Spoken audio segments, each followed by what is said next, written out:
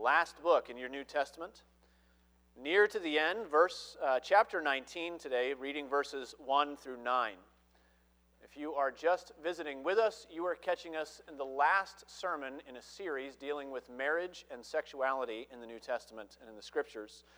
And today we are taking a moment to look at the marriage of the Lamb as we find it in Revelation chapter 19. You'll notice, though, that the marriage of the Lamb comes in a larger setting, a greater context that has a few elements that we wouldn't normally connect with the joy of a wedding celebration. You'll see that the wedding of the Lamb is announced with the last of four hallelujahs. The first three deal with God's judgment, and my hope is that we will see something of how those two fit together, and we will learn what it is to rejoice in both the judgment of God and also the marriage of the Lamb today. Revelation chapter 19, verses 1 through 9. Before we read God's word, please join me again in a word of prayer. Gracious God and King, we pray that you would speak to your people through your word. You inspired your holy prophets to write these things for our instruction. Help us, Lord, to find grace and mercy at your throne. Before your word, lay us open by your living word, we pray. Help us that we might find Jesus Christ in these scriptures, and finding him to believe in him and to have life by his name. We pray in Jesus' name. Amen. Here now God's word as we find it in Revelation chapter 19, verses 1 through 9. After this I heard what seemed to be the loud voice of a great multitude in heaven crying out, Hallelujah! Salvation and glory and power belong to our God, for his judgments are true and just. For he has judged the great prostitute, who corrupted the earth with her immorality, and has avenged on her the blood of his servants. Once more they cried out, Hallelujah! The smoke from her goes up forever and ever. And the 24 elders and the 4 living creatures fell down and worshipped God, who was seated on the throne, saying, Amen, Hallelujah. And from the throne came a voice saying, Praise our God, all you his servants, you who fear him, small and great. Then I heard what seemed to be the voice of a great multitude, like the roar of many waters and like the sound of mighty peals of thunder, crying out, Hallelujah!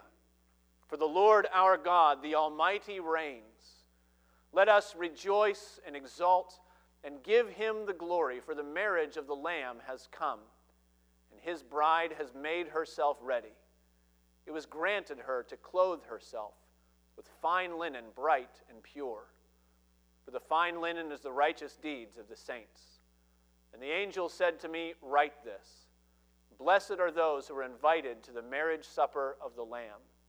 And he said to me, These are the true words of God.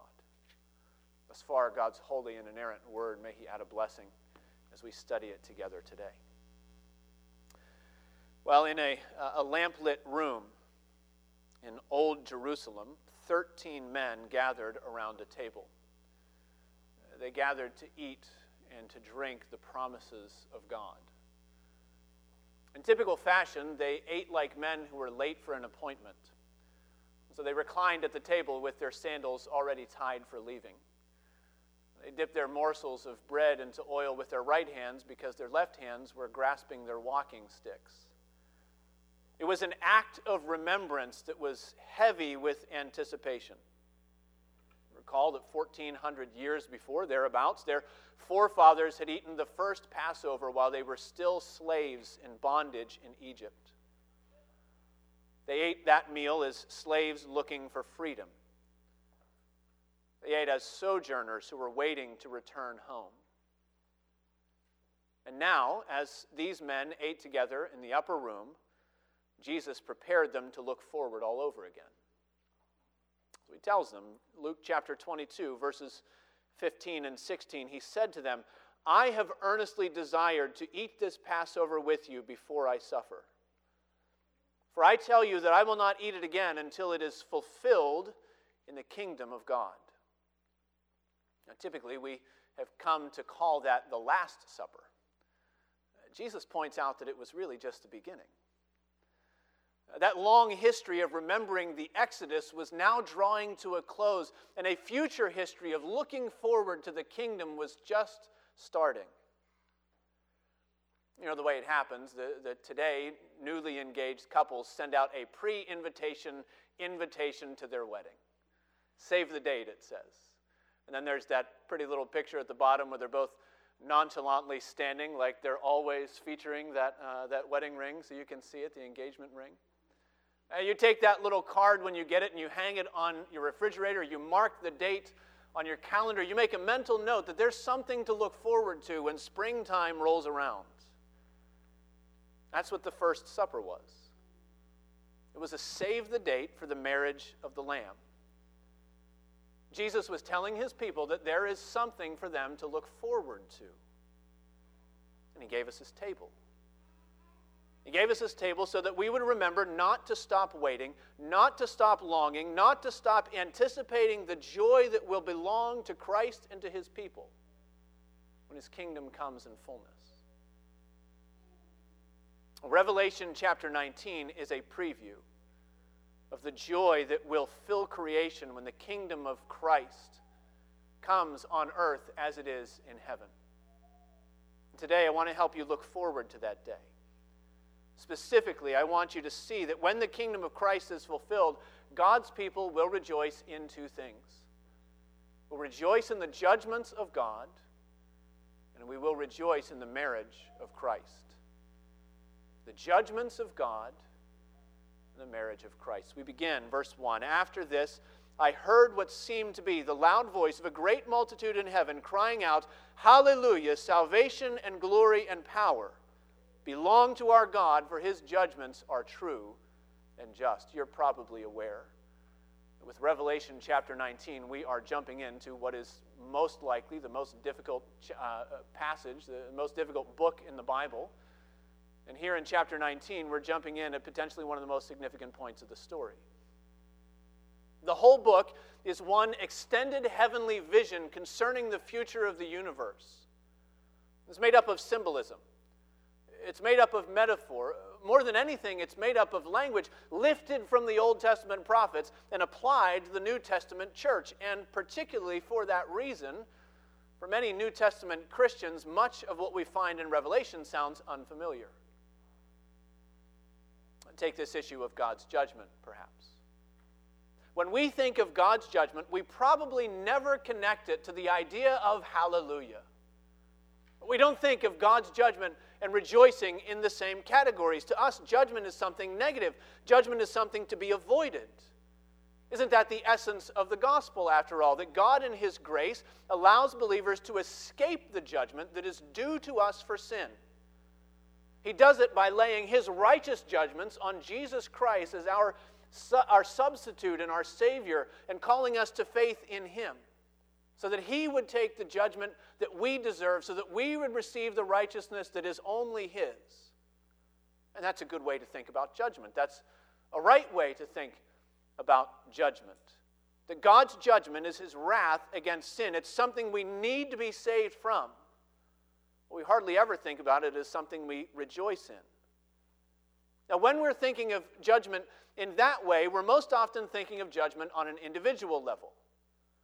Revelation chapter 19 holds out God's judgment concerning powers, we might call them, concerning systems, concerning an evil world order arrayed against the kingdom of God and the saints of Jesus. You notice verse 2. It says that God's judgment comes against this great prostitute who has corrupted the earth with her immorality. And that is symbolic language. John is not describing some individual, namely female, enemy of the kingdom of God who disturbs God's people. This means we can't possibly unpack all of this, and so it means that today this is a sermon that comes with a homework assignment. The language of the great prostitute refers back to an image that was first brought up in Revelation chapter 17. Your assignment is to go back and read chapters 17, 18, and 19, and to see what we have to find there. But in Revelation chapter 17, verse 4, it speaks of a woman. It says, The woman who was arrayed in purple and scarlet, she was adorned with gold and jewels and pearls, holding in her hand a golden cup full of abominations and the impurities of her sexual immorality. And on her forehead, says verse 5, is a name of mystery, Babylon the Great, mother of prostitutes and of the earth's abominations. Finally, verse 6, I saw the woman drunk with the blood of the saints, the blood of the martyrs of Jesus. All this is disturbing. It's strange if you're unaccustomed to revelation. But it's an acknowledgement, I think, at the very least, that God's people live in the world, in this fallen world, in the midst of a hostile environment that would love nothing more than to suffocate their faith, and to squeeze out their salvation if it could. If the world hates you, said Jesus, know that it hated me first. And that's what John has in mind here when he writes about this prostitute. He has in mind what the Bible sometimes simply calls the world. Not merely an individual unbeliever, but the unbelieving world system. When you go back and you do your homework today, you're going to find that at various stages in chapters 17 and 18, we find different language applied to this prostitute. At one point, she's called Babylon, which is emblematic of that great ancient enemy of God's people, the first enemy to come in and destroy the temple, just like Rome would come in and destroy it in 70 AD. By the way, she's also called the woman who sits on 7 hills, which is a representation of Rome. Rome is often depicted as an elegant lady, the goddess Roma, reclining on the 7 hills of Italy where Rome itself sat. At other places, you'll find that it's described in ways that the Old Testament talks about places like Tyre, or Sidon, or Edom, or Moab.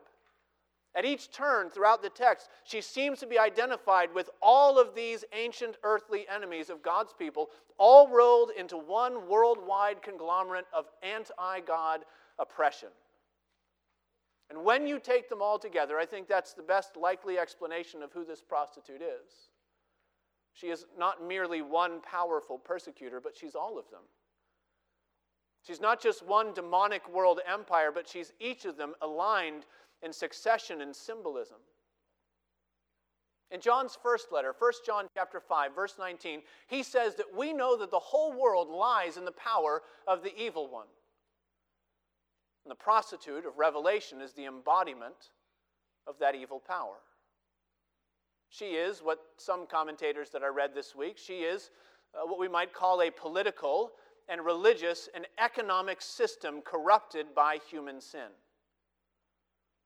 She is a whole kingdom at odds with the glorious salvation that God has in store for his people. I think that is precisely why this sounds so foreign to many of us in our 21st century context. That's because particularly in the West in the 21st century, we have told ourselves that the political, religious, economic system, well, that's something that we can find a way to align with the power of the church. That's something we can co-opt for our benefit, isn't it? And so we've hung our hats and our hopes on so-called Judeo-Christian values that we think will help us to get ahead in the world. We have imagined that the law of God written on the hearts of all men would somehow give us a pass in the public sphere. That they'd somehow make Christians seem normal. They'd make the gospel seem attractive to those who don't believe it yet. And you and your children are increasingly finding out that that is simply not true. Don't get me wrong, folks. I'm not some doomsday prophet. I'm not lamenting the loss of some once great cultural Christianity.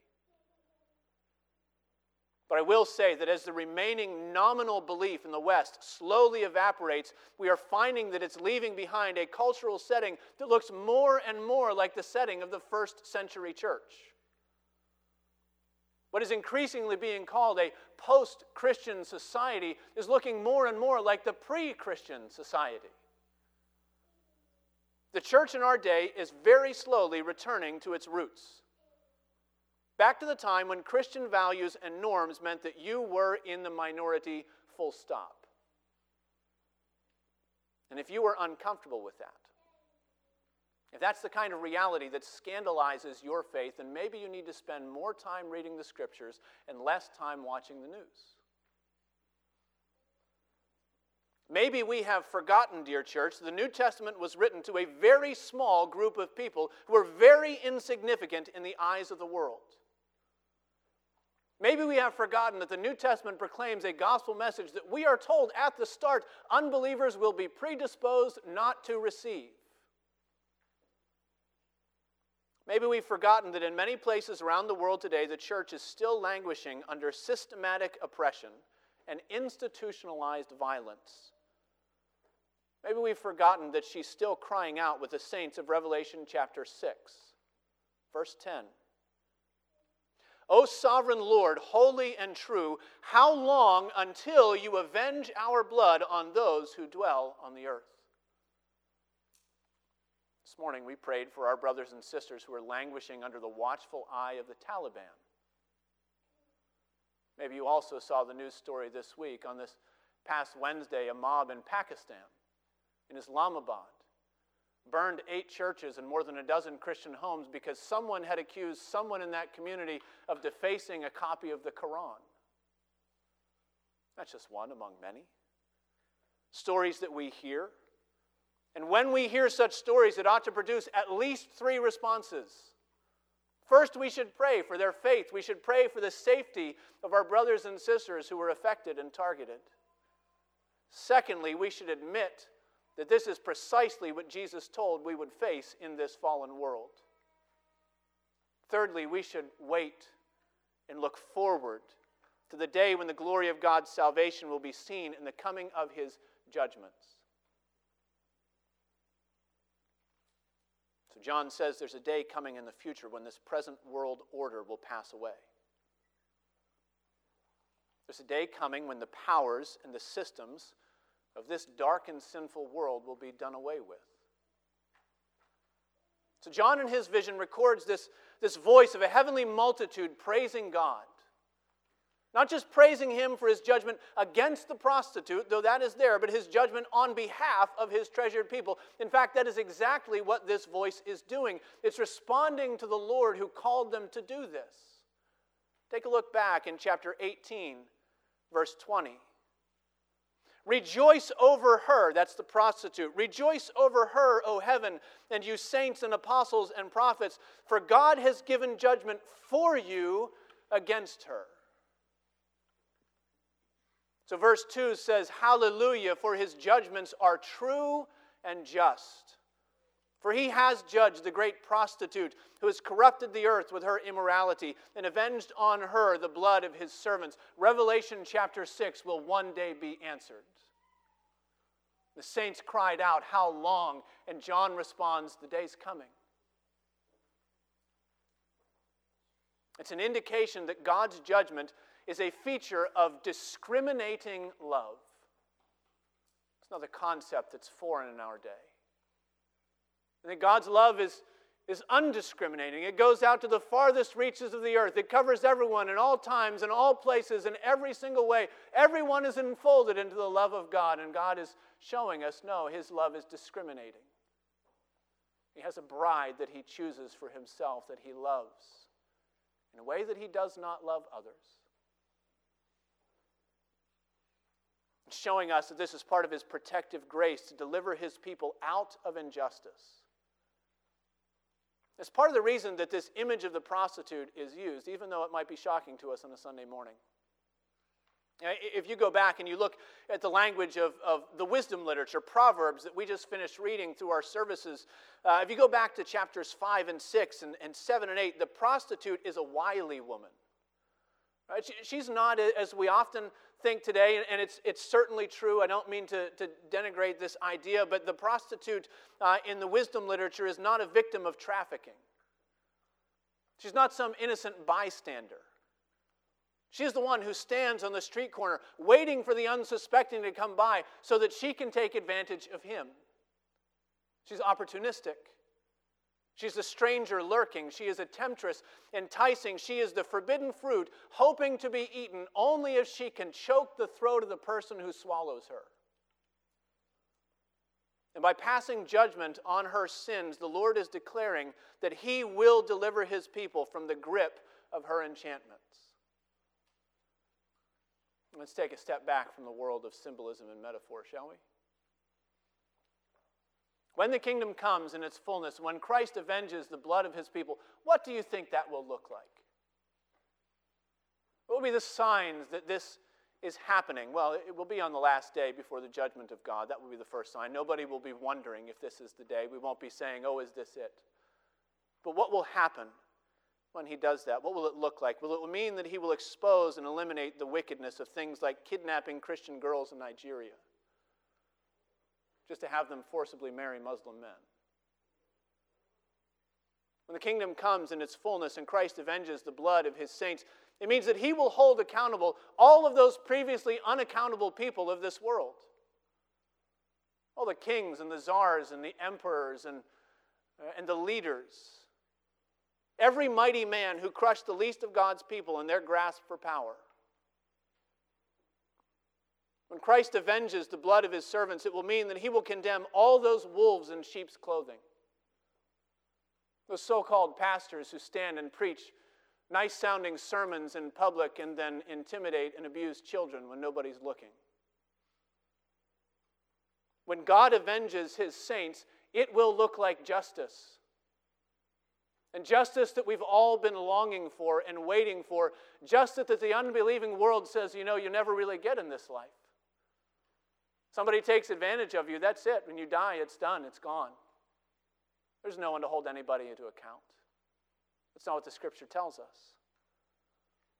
When God avenges his saints, he will deliver them from every earthly power that hates them, from every human sin that means them harm. Derek Thomas writes this. He says, "It is an indication of how far removed we are from the biblical testimony of the character of God that we so often recoil in horror at the graphic portrayals of God's wrath, but heavenly saints see things differently." So once more they cry out, "Hallelujah." The smoke from her goes up forever and ever. And one day so shall we. When the kingdom of Christ comes in fullness, those who love him will join in their rejoicing. They will know the relief that comes with the judgments of God. We will find it as something worth singing hallelujah over. And so God's people will praise him on that day for the judgments of God. We'll also praise him for the marriage of Christ. Now, beginning in verse 6, we see a shift in the song of this heavenly multitude that I think can only be described as something like a key change. Right? Like the roar of many waters, says John, like the sound of mighty peals of thunder. It's like the moment when the choir takes a step back and they take that deep breath to get ready, and the music lifts from an E to an F sharp. And suddenly the brass comes in loud and strong, and the whole symphony hall sounds like it's shaking. And then all the people of God cry out with one loud voice, "Hallelujah, for the Lord our God, the Almighty reigns." And in case you didn't notice it, that's Old Testament language too. Outside of the book of Revelation, in the New Testament, the name Almighty is applied to God only once, just a single time. And when it does, in 2 Corinthians chapter 6, Paul is quoting the Old Testament. This is an Old Testament idea of God through and through. Not that there's an Old Testament God and a New Testament God. Not as though his character fundamentally changes when you pass from Malachi into Matthew. That's not what I'm saying. So perhaps you can understand that when the incarnation of Jesus Christ has happened, how the Holy Spirit would inspire the apostles and the prophets to zero in on this wonderful miracle of what it means for God to come near to where we are. That relationship, his nearness to us, the theological term for it, is his immanence. Sounds like Emmanuel, which means God with us, and God's immanence is his with-usness. The fact that he comes close to be where we are, to share space and history and suffering with us. And through the New Testament, we see that it's concerned with making sure that we get the depth and the richness of that immanence of Jesus Christ, who is God with us. But God Almighty, He's the God in the heavens. The Greek word is Pantocrator. This is a great Greek word if you want to impress your friends. I learned a new one today. Pantocrator. It means the one who holds all things in his hands. God Almighty is the God who cannot be challenged, who shall not be questioned. He's the God of Job over and over and over and over again. It appears there more than anywhere else in the Old Testament. God Almighty. It also shows up in the beginning of Ruth. Because when Naomi returns from the land of Moab and she's widowed and she's childless, she says, "Do not call me Naomi, but call me Mara, for the Almighty has dealt very bitterly with me." What's she saying? She's saying, God has done this and no one can overturn it. God Almighty is the God and the Creator who cannot be challenged. He is, moreover, the one that the prophets depended upon to be above and unaffected by the shifting sands of human existence. And when we understand that, it also helps us to see just how earth-shattering it is when the song of rejoicing continues in verse 7. Hallelujah, they shout, for the Lord our God, the Almighty, reigns. The subtext is that His kingdom is unassailable. His rule is beyond all question. His judgments have been passed, and no one can reverse them. The Lord our God, the Almighty, reigns. Then verse 7, let us rejoice and exult and give Him the glory. Why? For the marriage of the Lamb has come, and His bride has made herself ready. You see what's happening there? In a single verse, in the span of a solitary hallelujah, the heavenly realm of God Almighty and the earthly closeness of Emmanuel are brought together and joined and bound forever, never to be separated ever again. As Revelation tells us, the kingdoms of the earth have become the kingdom of our Lord and of His Christ. When heaven and earth meet together. And Jesus told us that one day that is precisely what would happen. You remember that same night in the upper room with His disciples, after they celebrated the Passover together, Jesus made a promise to His men, His friends. He told them, John chapter 14, verses 2 and 3. In my Father's house are many rooms. And if it were not so, would I have told you that I go to prepare a place for you? And if I go and prepare a place for you, I will come again, and I will take you to myself. Notice He prepares a place. He doesn't take them to that place, does He?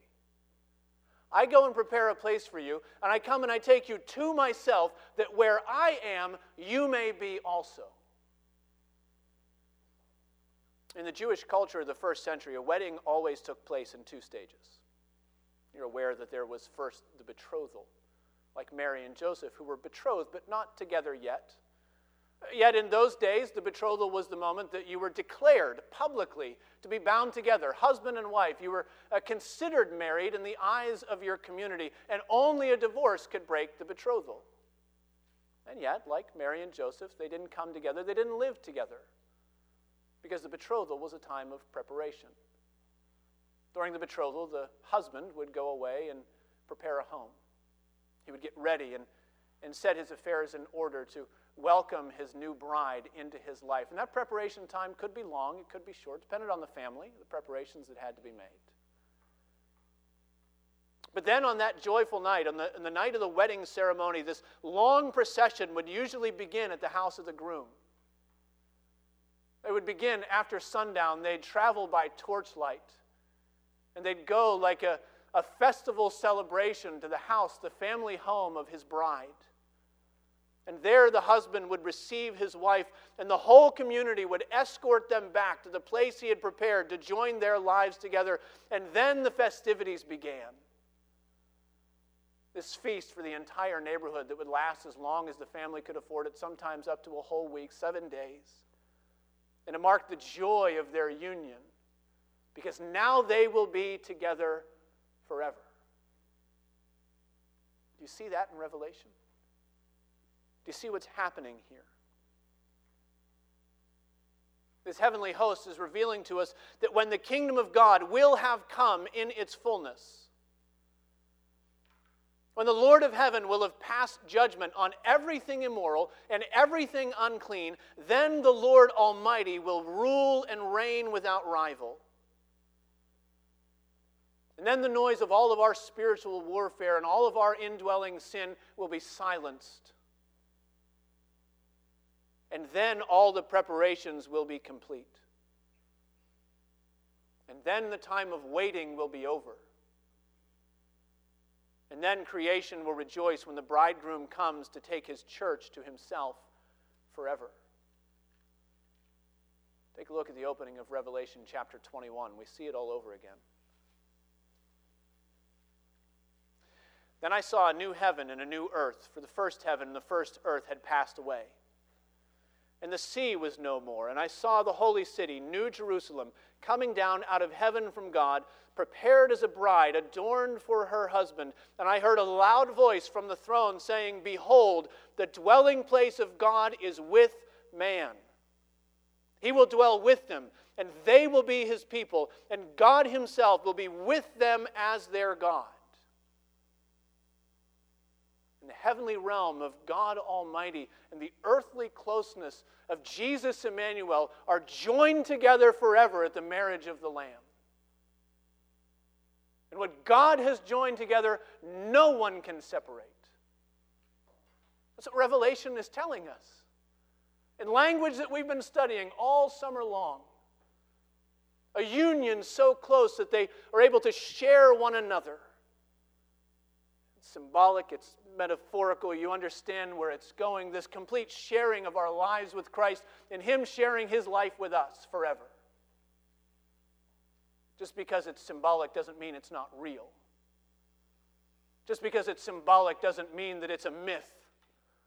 It's a nice little story that we tell ourselves when we lay our heads to bed at night and we wonder, if I die before I wake, I pray the Lord my soul to take. And we tuck our children in, we pat them on the heads, and we tell them what we know isn't true. That's not what I mean by saying it's symbolic and metaphorical.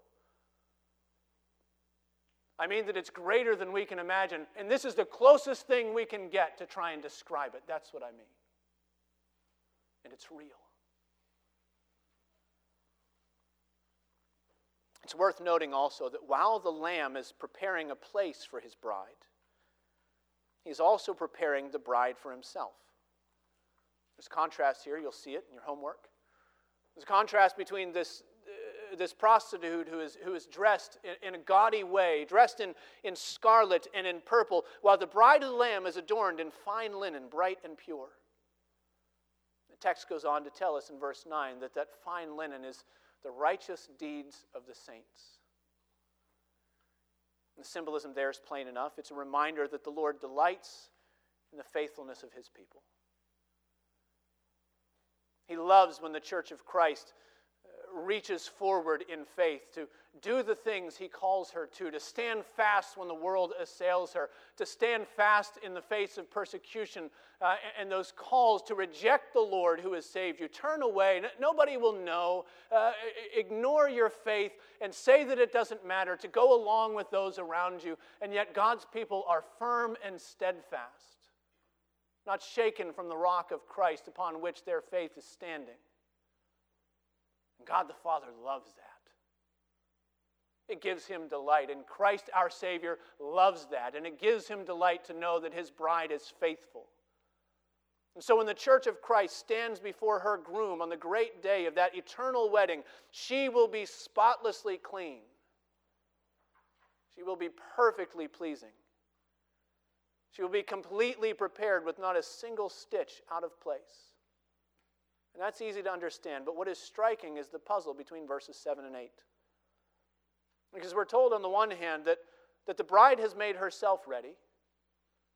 We're told on the other hand that the linen garment was a gift that's given to her by the hand of someone else. That's the way that the Lord clothes his bride, isn't it?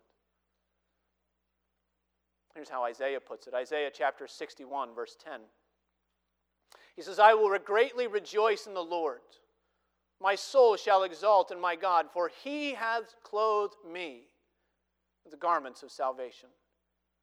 He has covered me with the robe of righteousness, as a bridegroom decks himself like a priest with a beautiful headdress, as a bride adorns herself with her jewels.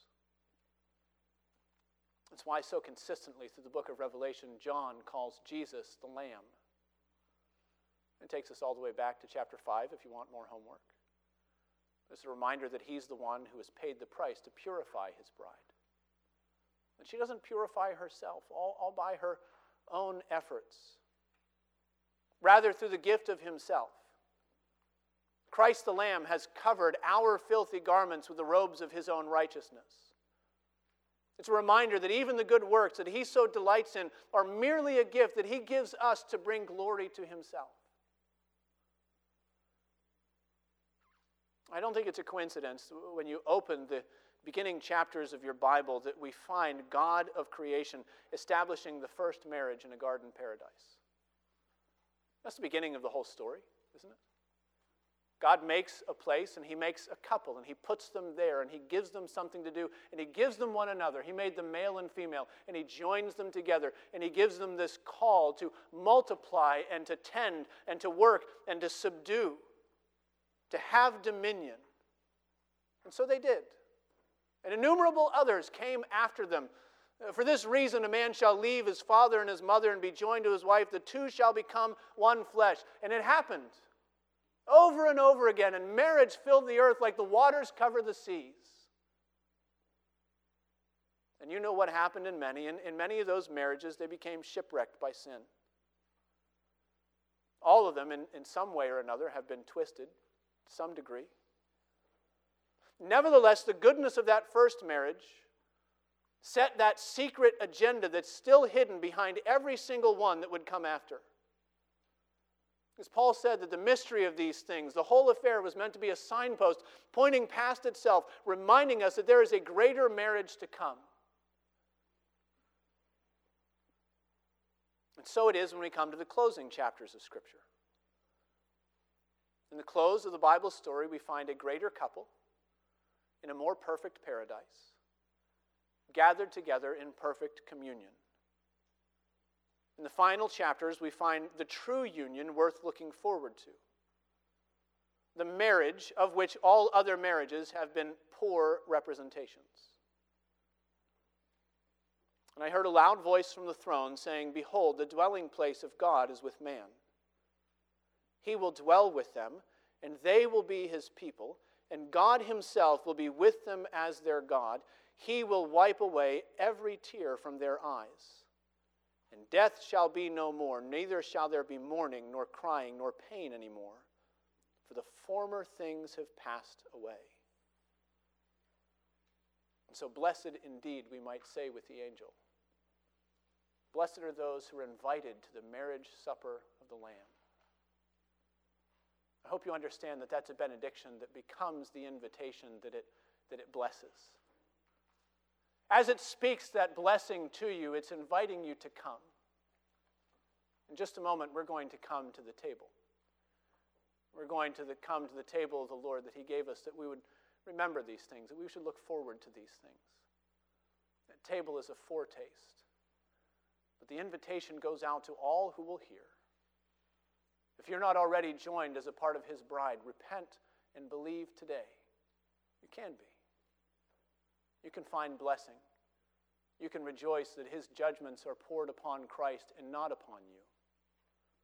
That he calls you to himself and makes you his own. If you don't yet know that blessing, I urge you to call upon the Lord Jesus Christ and look forward with the rest of us to the work that he will do when we see the marriage supper of the Lamb. Let's pray together. Oh, gracious God and Father, we pray that as we come, you would give us grace to receive and believe your word. Help us, Father, to know your judgments, holy and true. your judgments on behalf of your people, to release us from the grip of our sin, to call us to yourself. Help us, Father, to find fellowship with yourself. Help us to grow in faithfulness and to continue looking forward to that day when we will be with you. We pray in Jesus' name. Amen.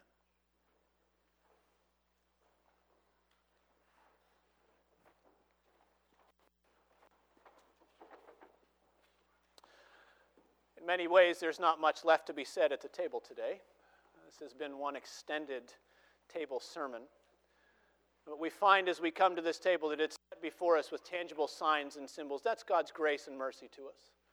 He knows that we're weak. He knows that we're frail. He knows that we are earthbound. And so he gives us earthbound symbols that we can taste and touch and smell and consume to remind us that just as our bodies need to be sustained with food, so also our souls are sustained by Christ Jesus. He is the life giver. He's the one who restores our soul, who gives us fellowship with himself. If you have fellowship with the Lord Jesus Christ through faith and repentance today, this table is for you. And all the promises that it proclaims are yours. They have been sealed. This is the true word of God, that if you are in Christ Jesus, you have fellowship with him, and you always will. And so come to the table and eat and drink as the elements are distributed. Remember the Lord who gave himself for you to draw you as his bride into fellowship with himself. If you've not yet trusted in the Lord Jesus Christ, allow the elements to pass, but consider if the Lord is also calling you to faith in his name. He too can give you fellowship with himself. He can draw you to himself with cords of love, as Isaiah tells us, that we would know him and be his and belong to him. We read in the word of Mark's gospel that as Jesus was eating with his disciples, he took bread, and after blessing it, he broke it, and he gave it to them, and he said, "Take, this is my body." And he took a cup. When he had given thanks, he gave it to them, and they all drank of it. And he said to them, "This is my blood of the new covenant, which is poured out for many. Truly I say to you, I will not drink again of the fruit of the vine until that day when I drink it new in the kingdom of God." Please join me in prayer.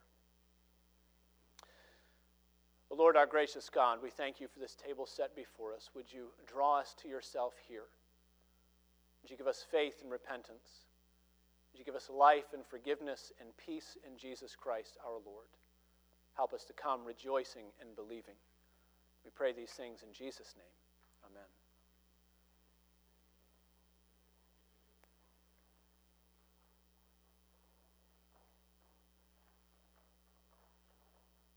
The Lord Jesus Christ, on the night in which he was betrayed, gathered together with his disciples, and he took bread. And after he blessed it, he broke it. And he gave it to them, and he said, "This is my body, which is broken for you. Take and eat. Do this in remembrance of me."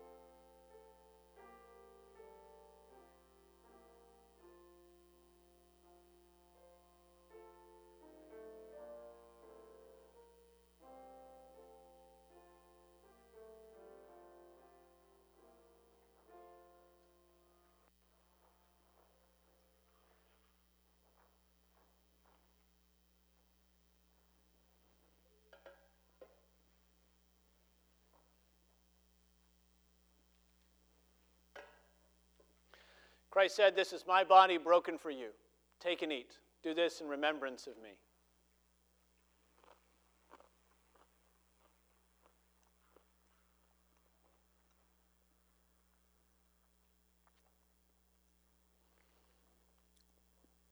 the same way, he took the cup, and he gave it to his disciples, saying, "This cup is my blood of the new covenant. It's given for many for the remission of sins. Take and drink, all of you."